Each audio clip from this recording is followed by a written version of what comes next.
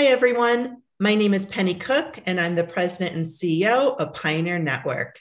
I want to welcome you to the latest edition of Pioneer Network's Listen, Learn, Explore podcast. We feature experts in person directed care and culture change and explore timely topics. Today, I'm pleased to introduce episode 18 of Listen, Learn, Explore, the importance of family collaboration for quality dementia care, with my guest, Kim Warchol. Kim is an occupational therapist and the president and founder of Dementia Care Specialists at Crisis Prevention Institute.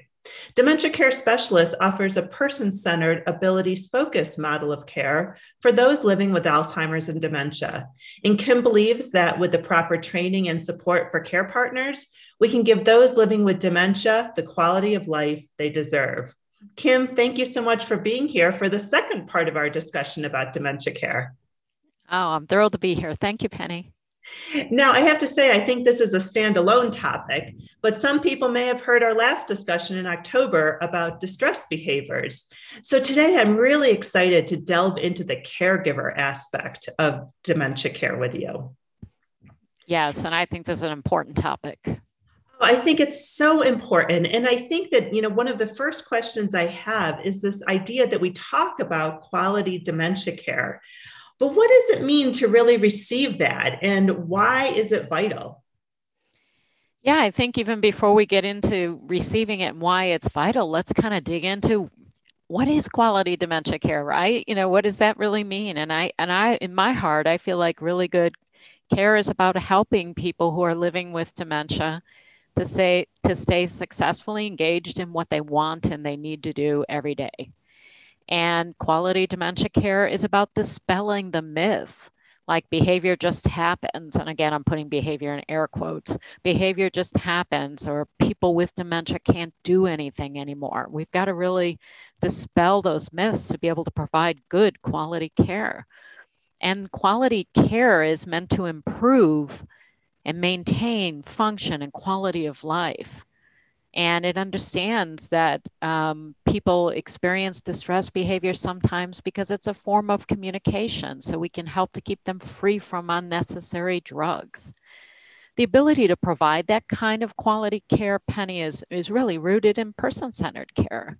It's rooted in seeing the abilities, not what somebody can't do. And it's dementia stage informed. Okay, if we understand where somebody's at a dementia stage, we can better help improve their function and their engagement in life.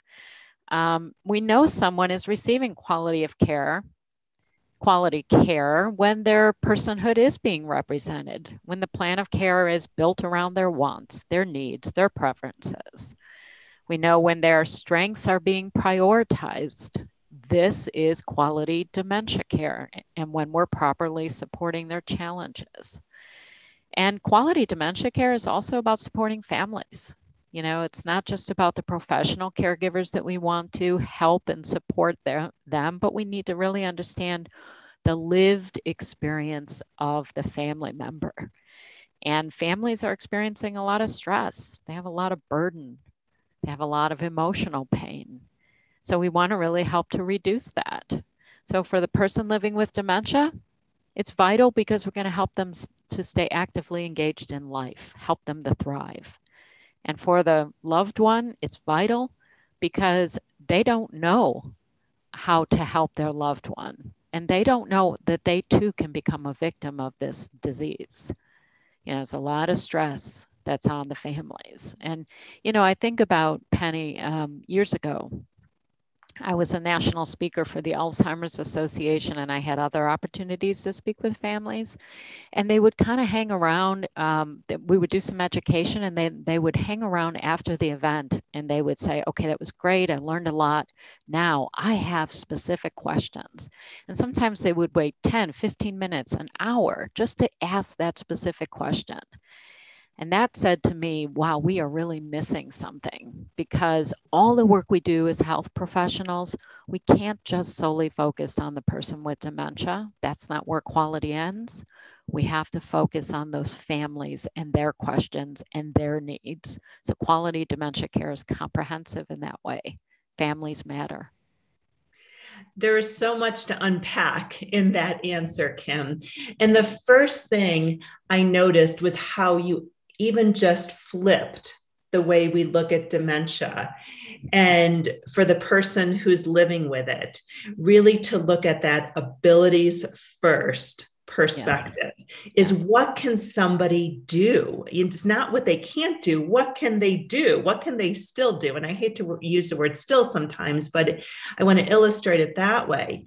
And I think that's such a different perspective. And when I think about people who are living with dementia and their family members, I can only assume that when you look at your loved one who's living with dementia in that way of how can they still be engaged, how can they still have purpose, how can they still thrive, I think that must give family members this idea of, oh my goodness, there are some positive things here that I can grasp onto. And I think that brings us into that idea of family collaboration. So what are just some examples that demonstrate why family collaboration is so important for that person who's living with dementia? Yeah, so I think, first of all, Penny, to dovetail on what you said, is that when we can focus on the positives, I think that's really important. And cognitive change doesn't necessarily mean that this person can't do anything anymore. So sometimes when I'm working with families, I'll pull in the analogy of children going through different developmental phases of life. And yes, they're cognitively impaired. Yes, they're communication impaired. Yes, they express their wants and needs through behavior more than words. So I help them understand that in childcare, we innately know how to support the cognitively challenged child to be the best they can be by focusing on those positives and supporting the deficits. And that really helps me, I think, when I'm working with families to get their understanding right away that when somebody's changing in their cognition or their communication, it doesn't mean they can't do anything anymore or have quality of life. But we also have to understand that families are experiencing a lot of loss, right? So it's different than a child who's developing and becoming something than when it's a person with dementia who's declining. So we have to be very empathetic to that. But when we think about collaboration, I think it's somewhat born out of those mutual understandings and perspective. But the first thing I like to do with families is say, what are your goals and what are your objectives? Because we can't assume that the goals and objectives are the same, right? But collaboration is about working towards the same goals. So we have to get to know the family. Where are they in that moment? What are their challenges? What are they struggling with? And are our goals the same? And I'll give you a little bit of a story about that, Penny. One time, as a home health occupational therapist, I was called in to help a situation with a loving husband and his wife. And what was happening is his wife, who had dementia, was sleeping up to 18 hours a day. And she was experiencing depression. She had wounds that were developing or ulcers due to the immobility. What was happening is that husband's goal at that point was to do everything for her because he thought that was what he should do as a loving husband. So he created this very dependent wife, and he became very overwhelmed and burnt out. And she was becoming physically frail, just sitting in that lazy boy chair for, sleeping the day away. So when I came into the situation, I had to help him understand that you are a loving husband if you help her to be the best she can be at this stage and do as much for herself as she can do. So it was flipping his goal from don't treat her like a helpless individual. Instead, empower her to be the best she can be with dementia, which in turn helps her to have quality of life and have good physical health and emotional well-being. And it helps you to stay healthy. So collaboration, do we have the same goal? And then how can we work together to achieve it? That's a story that really does illustrate, I think, what you're talking about, Kim, with the idea of collaboration.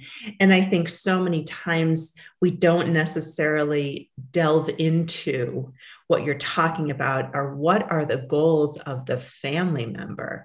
What are the goals of that family care partner? Because just like in this example, it can really illustrate and help the professional understand why someone is doing what they're doing. So I think that that part is so important. But I also think that family members don't inherently come to a situation where they have the idea that they're going to collaborate with the healthcare providers. And so I'd love to talk about, like, what are some of those specific opportunities that family members have for collaboration, because it's not always easy. Yeah, and I kind of describe collaboration in a couple different ways. I think it's, how do we collaborate so that they're helping us to provide the best care for their loved one? And then how do we collaborate in that we're helping them to work through this journey of having someone in their life with dementia? So I'll say, first of all, I think there's an opportunity to collaborate with families in that we need a lot of information from them about their loved one. So the personal history side of it, they hold the keys to that information. So tell us about your loved one. What have been their habits and patterns and history and likes and dislikes, so that we can really provide that person-centered care. We need to really get that information. Also, we need to know about their loved one's cognitive level or stage of dementia, so they can help us in that process by telling us how their loved one is doing each and every day. So we start to get an idea of that cognitive level. But on the other side of it, not just having them give us information that helps with the plan of care, we need to understand that collaboration goes the opposite way. What are they dealing with each and every day? Where are they at as an individual or as a family? What are their challenges? What issues are they facing every day? And what we want to do is, first of all, listen, ask the right questions and listen. We can't assume we know. And then we really want to provide education and support, which we'll go into, I'm sure, a little bit more. But I just want to make sure that we say that this collaboration is going both ways. How can they help us to provide better care? How can we help them to deal with all the emotional distress and day-to-day issues? And I feel like sometimes that second part is what's missing sometimes in the collaboration, that as professional caregivers, as professional care providers, we rely on families to try to gain as much information about their loved one as we can, but we don't always have that second step of the listening and being empathetic and providing all that education. And I'm a big believer too that education is so important. I've done some volunteer work with my local Alzheimer's Association chapter for a number of years. And one of the things I'm always surprised by is when I hear these stories that people get a diagnosis of dementia from their physician, and then things sort of stop. And there's not that second step. So, what are some of those common questions that family members have? You gave the example of giving presentations and having family members wait so long, because they had such specific questions. What are some of those common questions that families have? Yeah, so I'm going to give you a few and kind of categorize them, but I want to go back to something you just said that just kind of pinged my heart there a little bit.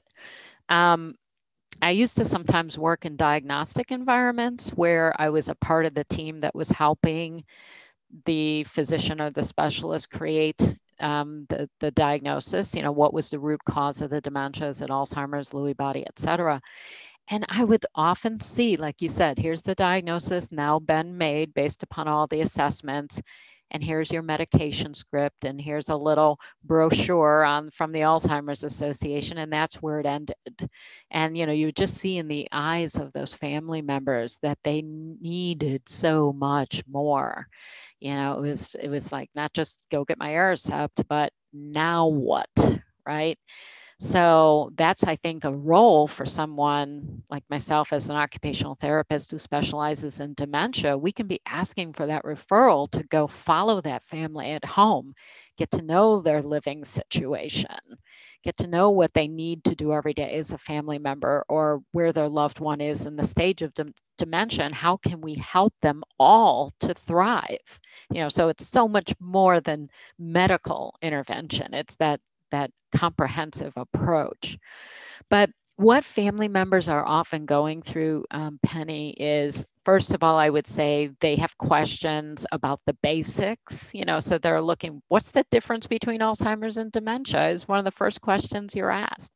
They might say, well, my loved one has dementia, but not Alzheimer's, right? And so, really they want to understand that. They want to understand things like, why is my loved one's personality changing? They used to be a go-getter. They wanted to go out and do things. Now they're isolating at home, and that can frustrate them. They could say, well, he doesn't want to do anything anymore. They might not understand why memory is changing. And their solution might be to say, don't you remember, Joe? I told you yesterday. So they're looking for the basics. How do I support the personality changes? How do I know the differences in dementia? What do I do when memory is changing? How do I know when to take the keys away? How do I possibly consider putting my loved one in a senior living facility when I promised I would never do that? How do I plan for the future, whether it's finances or care needs, and where do I go to get that information? But you know what they never ask? So they ask the basics about dementia. They ask a lot about how do they care for their loved one. But they never ask, how do I care for myself? And I think that speaks volumes, because they have to put their own oxygen mask on first before they can help their loved one with dementia. They get lost in that. And that's why so many times the family member, the caregiver, becomes ill themselves. Because they are not just dealing with, oh, I'm getting chills as I say it, because I can picture them in front of me with their selflessness, that they're just doing their best to be there for their loved one while they're losing themselves in the process.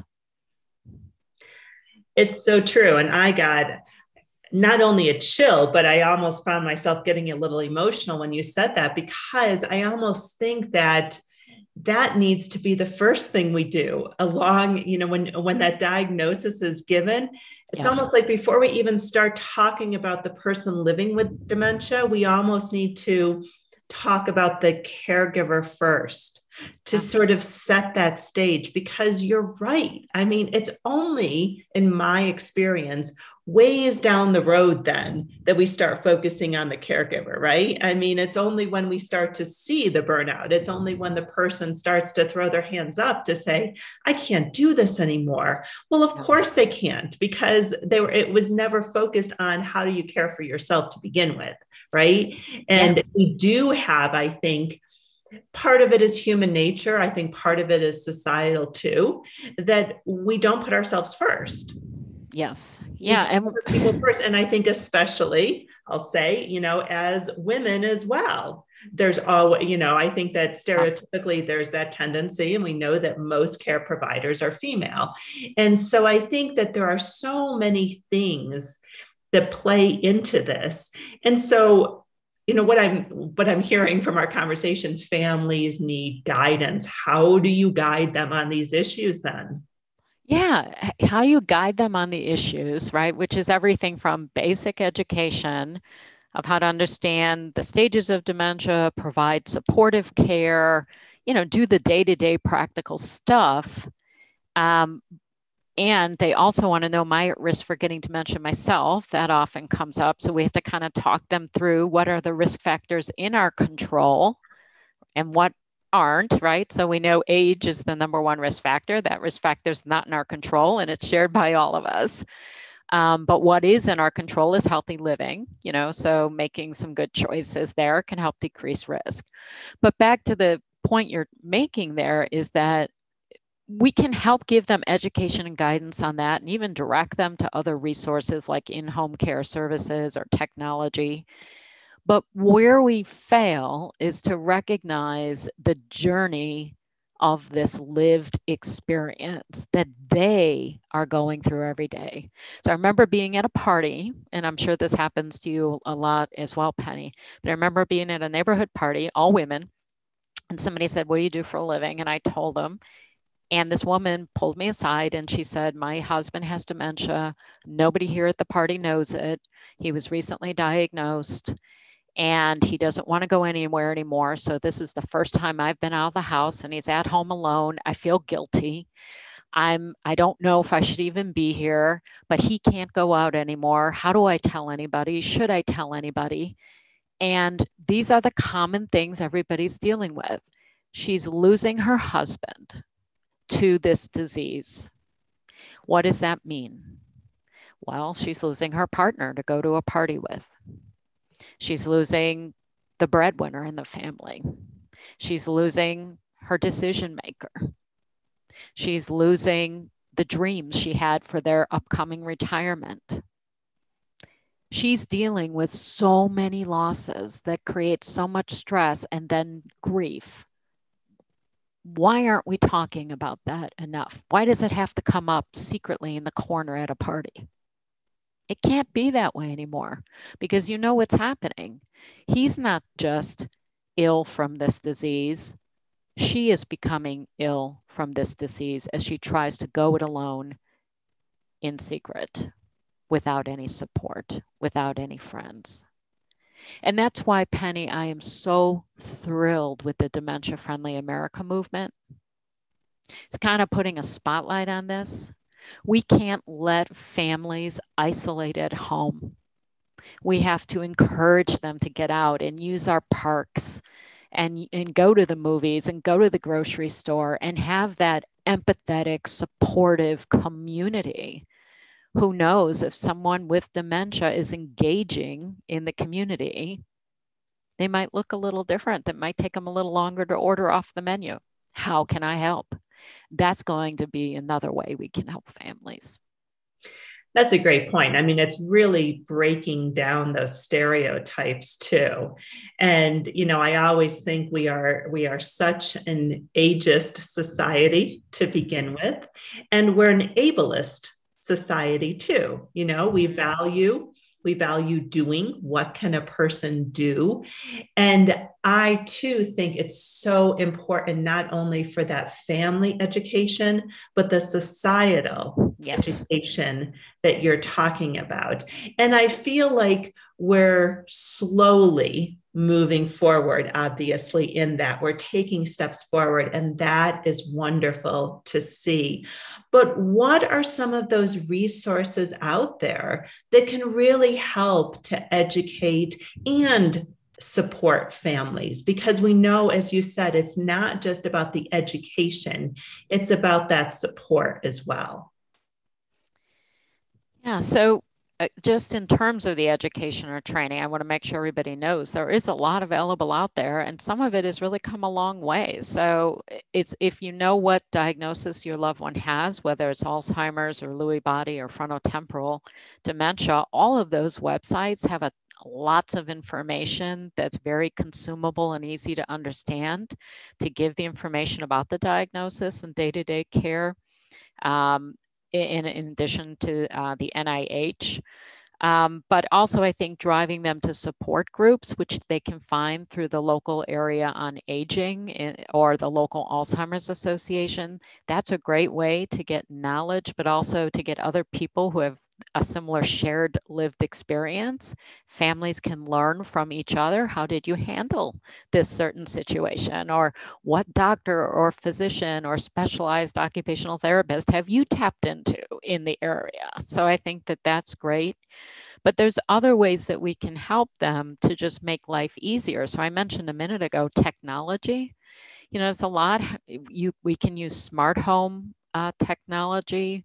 We can use technology for medication reminders. There's camera systems. So in those earlier stages of the disease, those kinds of supports can be helpful. Also, we know this is not typically just one family member who's involved as the caregiver. This is a family, and families are usually at different points in the process of, let's say, dementia grief. So if we think about the stages of grief, we want everybody to, once the diagnosis has been made and we know someone has dementia, we want everybody to be at that acceptance phase, but we know that that takes a while, and some family members get stuck in denial because denial is a great coping mechanism. We're not going to blame anybody here, but so we have to say to families, well, how can we help you, even though we know each of you as sisters and brothers or children may be at different points. So there are communication applications out there, like Care Village is a really good one that helps families stay connected and informed about what's going on with mom or dad, like doctor appointments or day-to-day things. But it allows families to kind of be at the place they're at. So those family members who are more able to get involved, they take the lead. Those who are maybe still struggling to get to acceptance can still communicate, but more from a distance. So I think those kinds of apps are great. And then also I think being able to tap into resources like in-home care services is great. The companion care, adult day services, because getting back to the family, they need time for themselves, Penny. They can't do it all 24/7. And you mentioned women, right? We're at the core of it. Usually women in their 40s, 50s, 60s. And this could even be a sandwich generation situation. So they need time away. So how does their loved one with dementia, if they're not yet living in a senior living community, how do they get the help and oversight at home they need? Part of it can come from Adult Day or from these companion care agencies we hire. Part of it is just creating that care system. What friends or family can step in and help doing the things they feel comfortable with. But I'm going to keep harking back on this. We've got to let families know it's okay to ask for help. I see you're shaking your head. They have to be able to know, I don't have to be Superwoman. I don't have to do it all myself. I can and I should be bringing in all the help I can get so I get time for me. Because if I'm not healthy, my loved one with dementia can't be healthy. Well, it's so true. And I think I was shaking my head because as you were talking about all of that, I was thinking to myself, we need to give permission. We need to give permission. Yes. And that's the thing that I don't think that we're really always good at. We're not good, I think, at accepting help sometimes when we're the caregiver, because we think that we should be doing it alone. And I don't think that we have this attitude in the professional healthcare system where we always say to people, okay, first and foremost, you can't do this alone. You're going to need help. And I think that the other thing that people don't think enough about is what you brought up, Kim, about the informal support system. Yep. There are formal pieces out there, Adult Day and personal care services at home and respite and other options.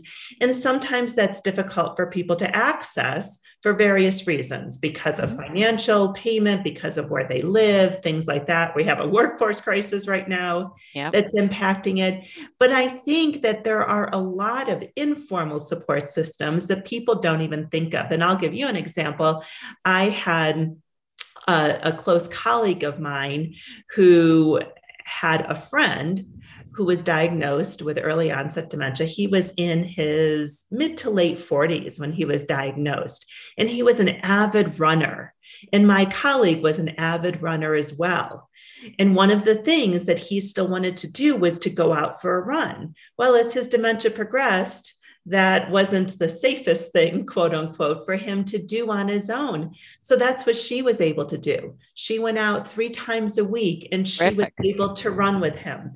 And so think about that. It was so great for him to be doing that. It wasn't his normal run, but that didn't matter. It was so great for his wife and his children to be able to have that time when he went out for a run with somebody. I mean, and it's creative, but I think we need to give that permission for people to be creative. I love that story. And it brings me back to the beginning of the conversation when we were talking about collaboration. So it's really not, how do we just collaborate with families, but how do friends and family collaborate with one another? And I think, like you said, and that can and should be happening all the time, but let's kind of get, the elephant out of the room, if you want to say, which is that sometimes people have a hard time just having a discussion about it. So I've heard friends of the family of someone with dementia say, well, we don't want to bring it up. We're waiting for them to bring it up. We noticed so-and-so was different at the holiday party, but gosh, this is a difficult conversation. So we have to encourage the conversation to happen. And that can be part of our role as care providers, is helping them to know how to have that conversation, and then encouraging them to ask for that help from friends and loved ones, because often they want to help. They just have to get that permission to step in. And then I love what you said too, because it's about matching, right? So once you get people say, yeah, how can I help? How can you match what the person with dementia and you as the caregiver needs to the person who's willing to step in and help, whether that's matching schedules, matching interests, and you just, keep talking about it. I think that's a key piece, open, honest communication.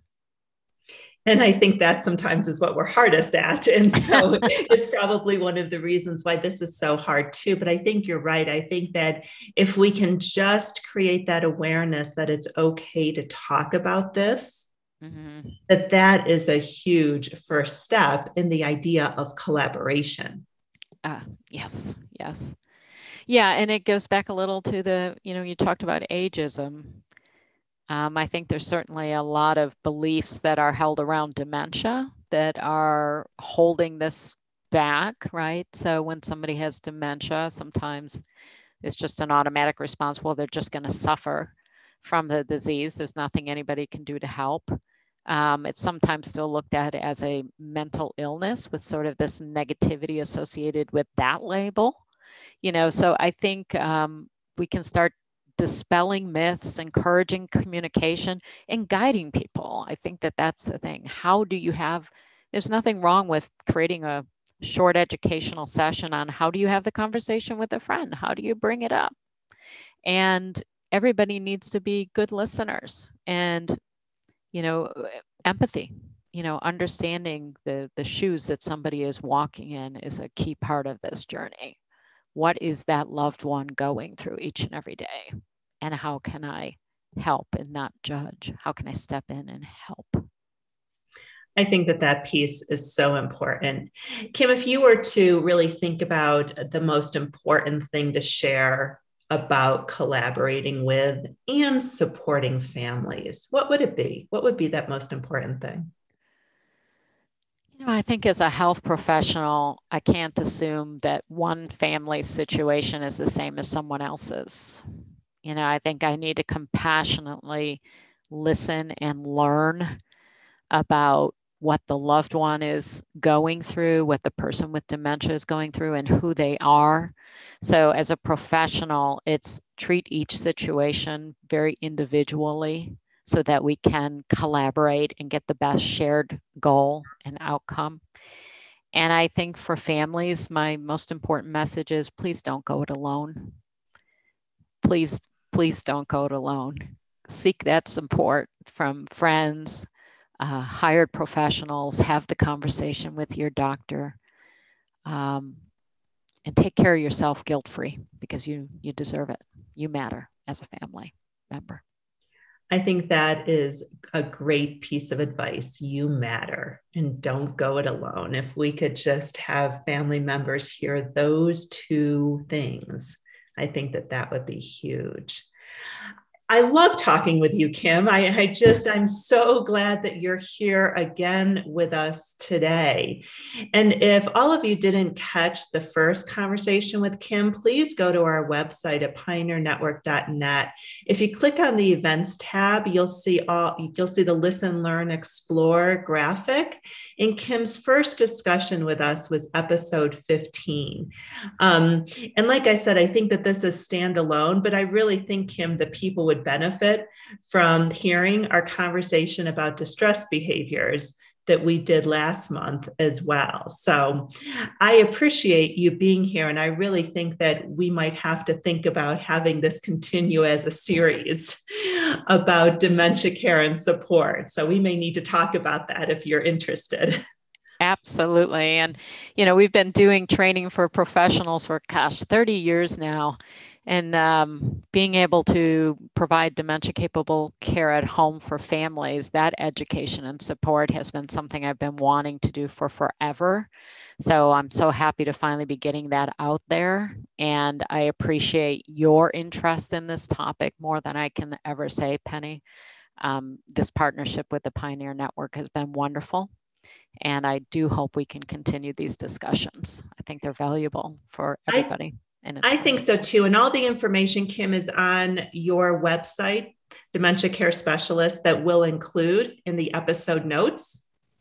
That's great. So that people can access the resources that you're talking about and the education that you're talking about as well.